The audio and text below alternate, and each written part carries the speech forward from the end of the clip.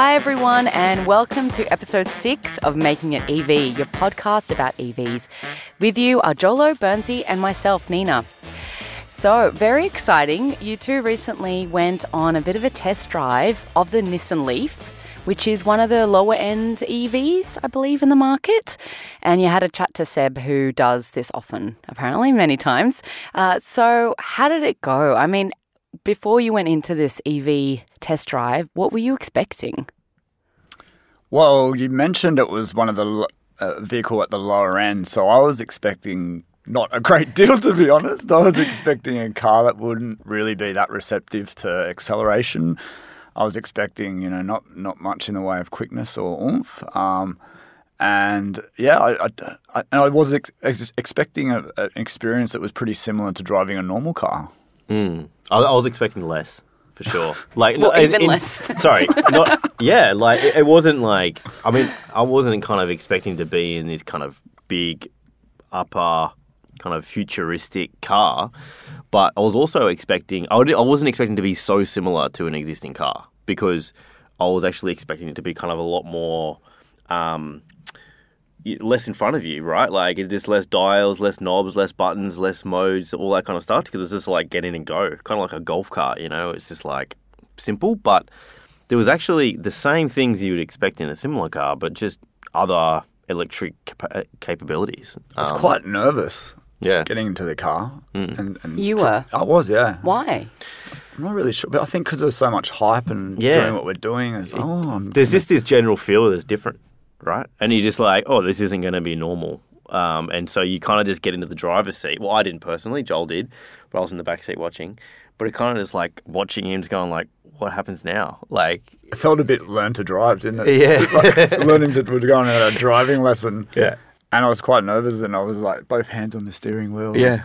Indicate before we get to this. It was You're doing the old lady drive. Pretty much. But it's also just like, oh, okay, it's on now. You're like, is it? Like, because you don't hear anything. So you're just like, do we just go now? Oh, interesting, because there isn't the same sense of...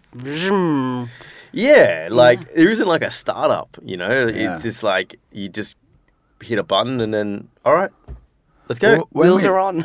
We sat in the car and Seb took us through what was in front of us, and there was a few buttons that I had never encountered before. Yeah. And that was quite daunting. Yeah. I can't remember what they were. There was a few like, what does that do? Yeah. What does that do? And then Seb's just like, okay, we're going to take it one at a time here. Don't push that yet. Let's take it back. Yeah, let's not press the eject seat button just yet. Yeah. That's so interesting. I mean, I myself haven't been in the Nissan Leaf, but I've been surprised by ending up in Ubers that have been Teslas. Right. And I haven't realised it's been a Tesla until I've exited the car and I've seen, the Tesla mark on the back. And I go, oh, that's interesting, because again, it looks very futuristic on the outside, at least the Tesla design. But on the inside, I was like, oh, it just feels like a luxe, nice car, had leather seats. In the back, it didn't feel any different. I wasn't driving it. There's some interesting misconception around thinking you're entering into a spaceship, or the reverse, where you thought, is this essentially a Dodgem car? Yeah. And actually it works quite well. I think you expect to be stepping into something different, right? And there's just a general, I guess, popular narrative that this is a different car. But you get in, it's like, oh, it's a car. But I think when you get into the detail, you start to be a bit, especially obviously being a driver, you need to know the detail. You can't just, set and forget and go off. And I think that was surprising with like how deep it can go. Alrighty, well, why don't we take a listen and see how your test drive went?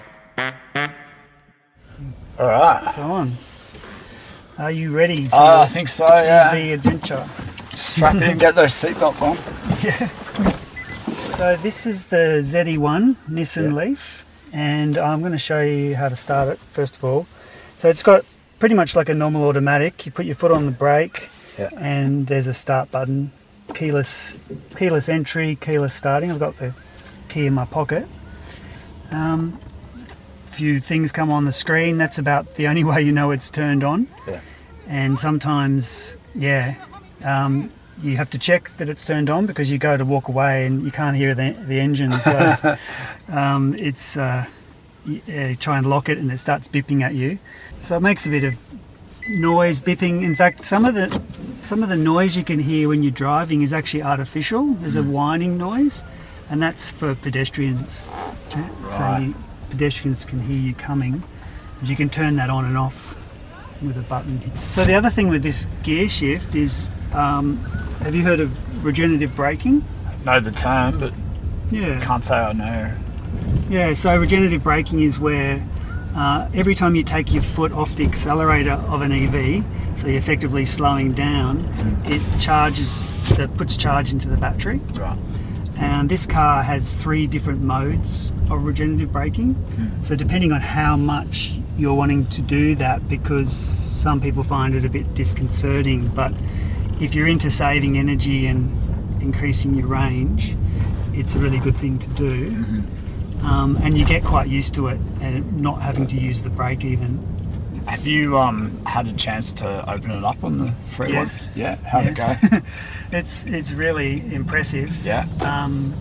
Especially going from slow speed to, well, for example, this car does 0 to 100 and I think it's about 7.6 seconds. And it's just this amazing constant, turn up right here. It's this amazing constant acceleration. There's no, even in an automatic, you've got a transmission, you can feel the gears changing in effect. With an EV, it just continuous acceleration. Hang on a sec. Did you say 0 to 100 in 6 seconds? No, 7.6. 7.6. Yeah.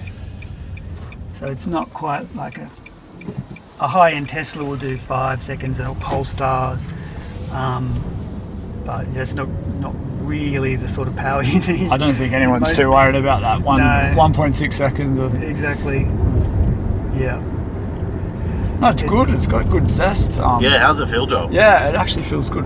So I drive a hybrid, a Corolla, and I noticed that it was quite similar in terms of starting off, because that's an EV mode as you start off. So whilst I'm in this drive mode, it feels quite similar to what I have, and it sort of eases up. Very quiet as well, I noticed. And but yeah, it's very responsive, I would have to say. Like when you put your foot down a bit, it actually oh yeah. And that's fairly moderate. That was good. Yeah, That was good. It's got good pickup. Yeah. And you notice it more when you're going really slow and then you need to accelerate. But it's hard when you're in a 60 speed limit. It takes so little time to get I'm there. Impressed. That's better than the Corolla, I'll tell you that much. Yeah. And even the older model of this has that sort of power and torque. I feel, and this could be due to my car as well, but I feel like I'm sitting a bit higher too. I thought that was quite low, the Leaf, but yeah, you've got the seat adjustment. I think it's actually, I've got it quite high at the moment. Okay, right.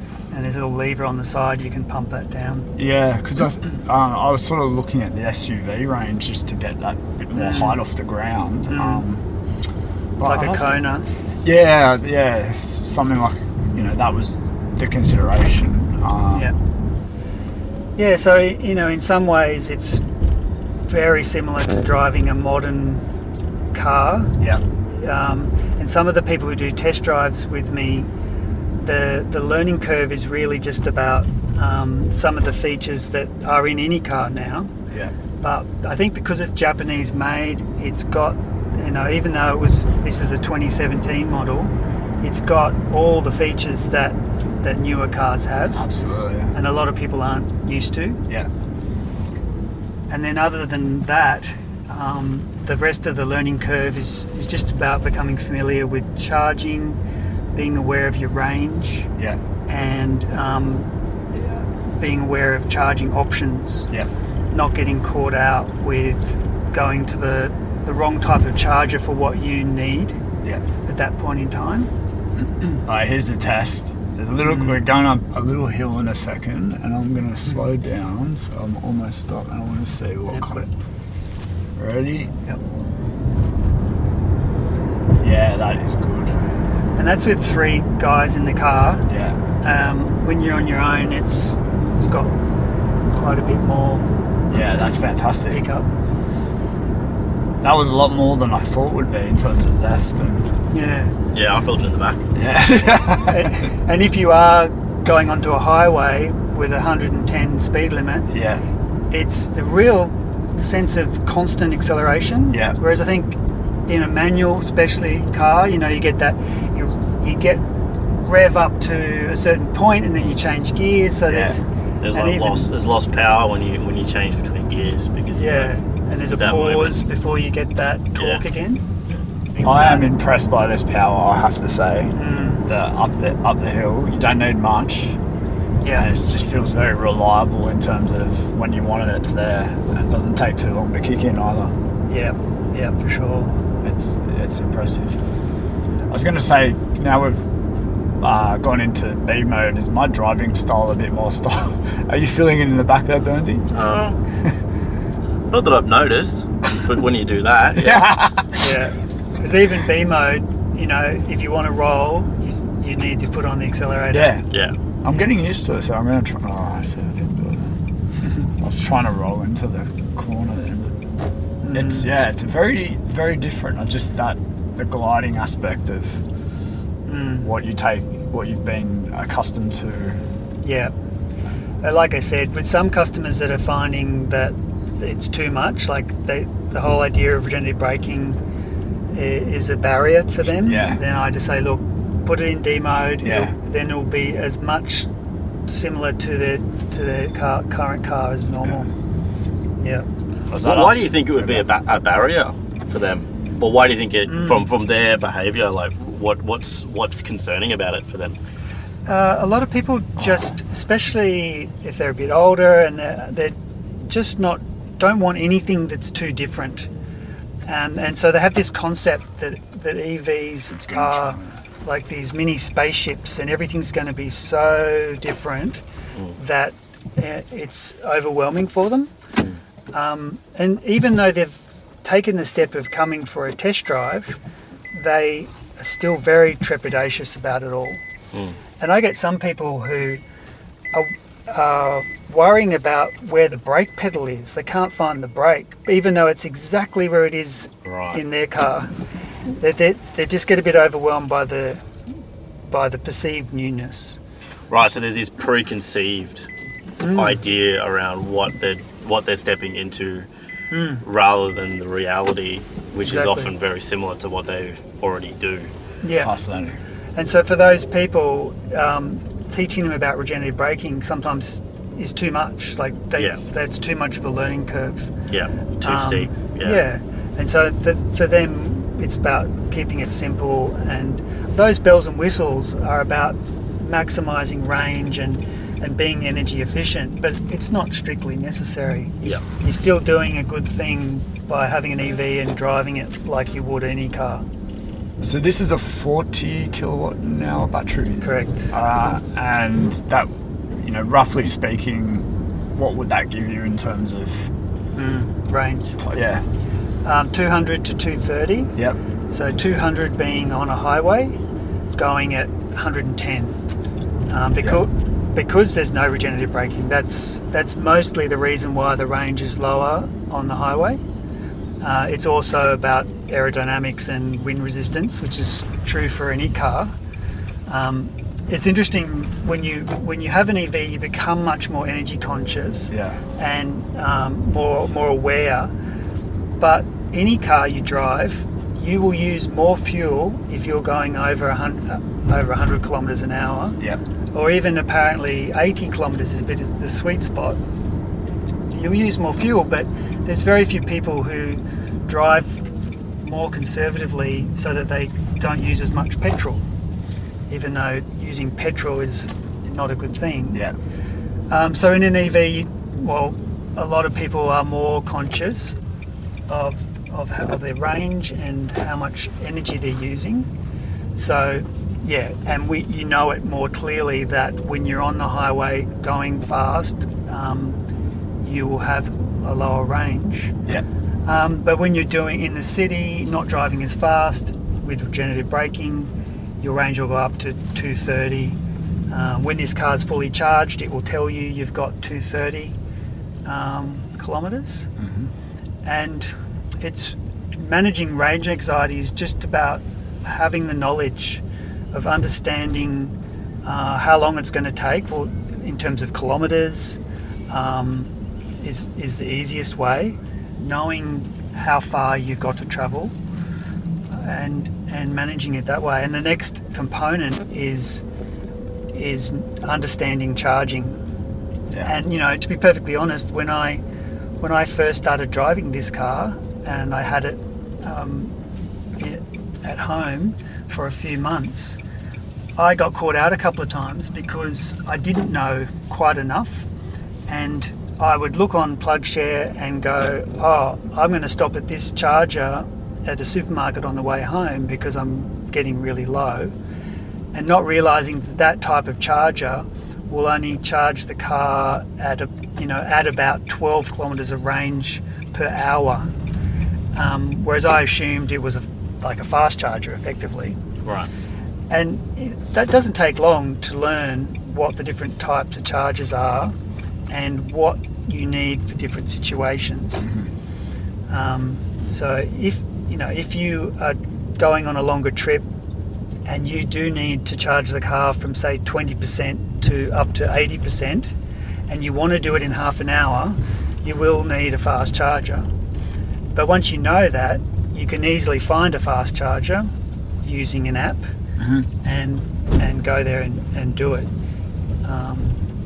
So range anxiety can be managed through knowledge. Knowledge overcomes that anxiety. So a bit of pre-meditation, thinking through it. Yeah, and when you have an older car with not a lot of range, you can overcome that by planning ahead and having that knowledge. The people who say, I need an EV, I need an EV with 500 kilometres range, it's really just, it's sort of a form of laziness. They just want to be able to drive halfway to Brisbane without doing anything. Yeah, just get in and go. Yeah. And not worry about it. Yeah, but, driving it's not actually that hard to stop for 20 minutes and top up your battery and still get 500 kilometres. I don't think we covered... Oh, that one. Yeah, that's the park That's it. button.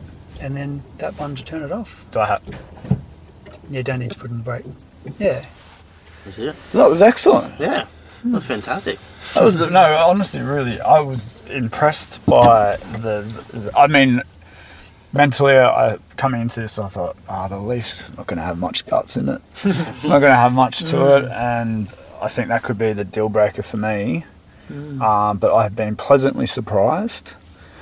It's very similar in a lot of ways to my Corolla, but better, I'd have to say. I feel higher up. I feel like it drove well. I feel like there's plenty of space too. Like it's actually quite good, and to get your golf clubs and all the rest in the back. And Get a 9-foot mal in here. What have you Yep. put a surfboard in? Yeah, excellent. Well, that's the other thing that occasionally needs to go in, and so you got to think about all those logistics of life and being able to plan it. Yeah, but I've been really impressed. The only thing that the heads-up display is quite good in my other car, so that's the only thing that's missing. But apart from that, I'd have to say really good.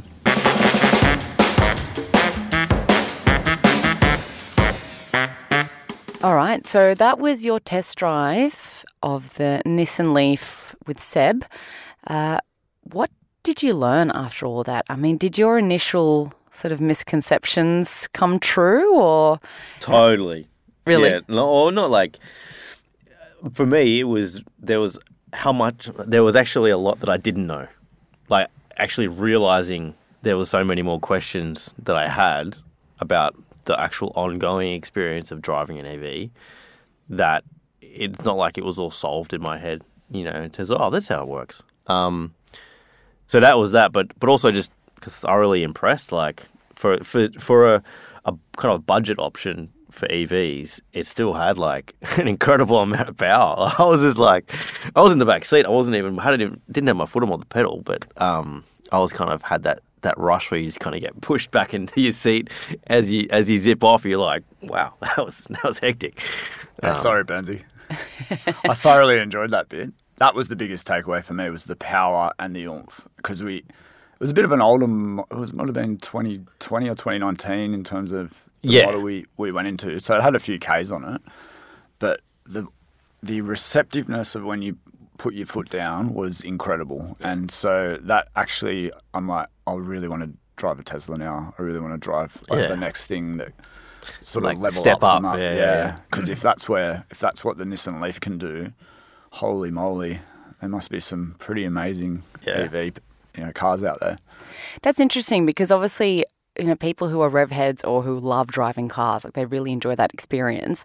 I think some of the issues with EVs or all the misconceptions are that, it's not going to feel as fun, I'm not going to get that sense of power and that bit of dopamine hit. But it sounds like you can still get that rush driving regardless whether it's an EV or an ICE car. Totally, yeah. Well, I drive that Corolla across the road, we can all see it, which is the hybrid. It's not a plug-in hybrid, but it has got no guts. Yeah. And it's a Toyota, and it's just, doesn't have much Interesting, oomph because it's a about it. hybrid? I think so, yeah. I think how the system or the engine's set up, and you're going up a hill, or you just want to get a bit of acceleration, and it does not give it to you. And that's kind of one drawback of that car. And so I suppose mentally I was associating, like, good for the planet, it's going to be slow. I don't know, but it was anything but. It was really enjoyable. Amazing. That's really interesting, that idea of if something is eco-friendly, has quality been compromised in that process? And I think, this is slightly tangential to cars, but, even when we look at some of those sort of bamboo cutleries and paper straws, like, the quality of that straw is awful because it's paper versus the plastic that we're used to. So that experience, that experience of, like, eco materials are still a little bit iffy. It's a little bit hit and miss around what actually, gives us the experience that we want and the quality that we want, while also being good for the environment. Yeah, you feel like you got to compromise, right? Like, okay, look, there might be a lesser product, but what you're consciously doing is making sure that it's better for the environment, right? But it was such the opposite with this car. It was like, wow, this is just better all round. Like, it's kind of a win-win in the mind. I think the only, I guess, like, it wouldn't be, to take another lens at it, or another angle, is that the things that I kind of found negative about it was just the complexity of different modes, different things, different buttons, and different ways it works. When you delve under the detail a little bit more, you do recognise that it is a different type of car, and it does take a different mindset to drive and to maintain. And Seb even kind of pointed that out really clearly during the drive. Like, some people really get into the detail and figure out how to do it. Some people are just really overwhelmed by all the differences and like, no, I just want to get in and drive. I don't want to know all that stuff. And yeah, I was actually really surprised by, for something that's still low budget, how many modes and functions and settings you can apply to a car. Bells and whistles, yeah, a lot, but also, like, opportunities to actually, make that car run longer or be more efficient, or, really use the technology to its fullest. One of the biggest differences was regenerative. Oh my goodness, I can't. Yeah, it's the hardest word to say. Regenerative. Regenerative braking. Yep. We have to all practice that word. Like, I was practicing outside of the before we got on here, but that was really different. So as Bernsey talked about, like, the modes. So this mode, and it is a mode. You don't have to be in it. But what happens is, if you take your foot off the accelerator, the car will brake, and so that is a very different way to drive. Whereas I'm used to using a coast kind of mode, so I will take my foot off the accelerator as I'm coming into a corner. I won't neutral, right? Yeah, a little bit. You're sort of rolling in neutral, whereas in that mode, regenerative braking mode, it'll stop straight away. And why it's doing that, that's actually helping feed the battery. Hence why it's got that name. So that was quite different, I found. And it was hard for me, actually. Like, even simple things like turning the corner, you have to have a few more weeks of that to really nail that as a mode. But that was different to a normal car. But that's an option. Option. Yeah. So if someone is like, look, I don't want to mess with how I drive, and that's a learning curve, they don't have to. They can just get in and drive as usual. Exactly. That actually does remind me of a Dodgem car. Yeah. Where you take your foot off the Dodgem pedal and the car stops. Yeah, you just stop. Which is really interesting because Dodgem cars are run on electricity. So there you go. But also, like, as Seb explained it, and it was really a poignant example of the power of it, because he was saying that he would go on long drives, and if he had a certain battery capacity at the top of a mountain, so to speak, and he would put on regenerative braking and then go down that mountain. So essentially just go down a hill, a very big hill, but he would essentially just kind of only tap the accelerator when he needed to. The rest of the braking was done regeneratively, and he actually, by the time he got to the bottom of the mountain, he had more in his battery than when he was at the top. You know, so it's a powerful thing when you think about how it can accumulate a savings in terms of how far the car can go, how much energy that you need to put into it. Like, I think it was a really, really interesting concept to understand, and that's for like a very kind of straightforward car, right? This is still the lower end of the budget, and then you think about other techniques and other settings and bells and whistles that can improve that. It's a very new kind of frontier, I guess, of driving that a lot of people may not be aware of. One pedal driving is what it's nicknamed as. It's for those that can't say regenerative. Yeah. Which is all of us in this room. I mean, that is interesting when we look at, you know, the cost of fuel and, you know, oil crises across the world, and the fact that you can repower your car by driving it more and in certain ways. That could be very appealing very quickly for a lot of people who are budget conscious. You know, once you put down that big amount of money for the actual car itself, the payoff over time is going to matter a lot more. And, you know, knowing that you can save some dollar bills, But also, and a bit of a plug for an upcoming episode too, is that, and you would have heard this in the test drive, is that one of the greatest challenges that Seb told us about, that from doing a lot of these test drives and talking to a lot of people, one of the biggest challenges is getting your head around charging and how does charging work, what should you do when, how do you understand, you know, the capacity of your battery versus what the charger's output is going to be. And, you know, it's not as simple as what we might understand a combustion engine to be, which is like, oh, there's a certain amount of liters in a certain amount of tank, just fill her up. You know, this is a much more complex, and so we thought, okay, well, let's unpack that a bit more. So we're gonna dive a bit deeper into that in an upcoming episode. Yeah, I mean, I think that's a good one to look at, and it talks a little bit more about different lifestyles that people have, whether you're an apartment dweller, homeowner, city, rural, urban, it doesn't matter. There's different ways and different things you have to do to charge those cars. So yeah, stick around for that one. That's next. I think that's the next episode coming up. Yeah, potentially. Alrighty, well, that's it for episode 6 of Making It EV. Thanks everyone for listening.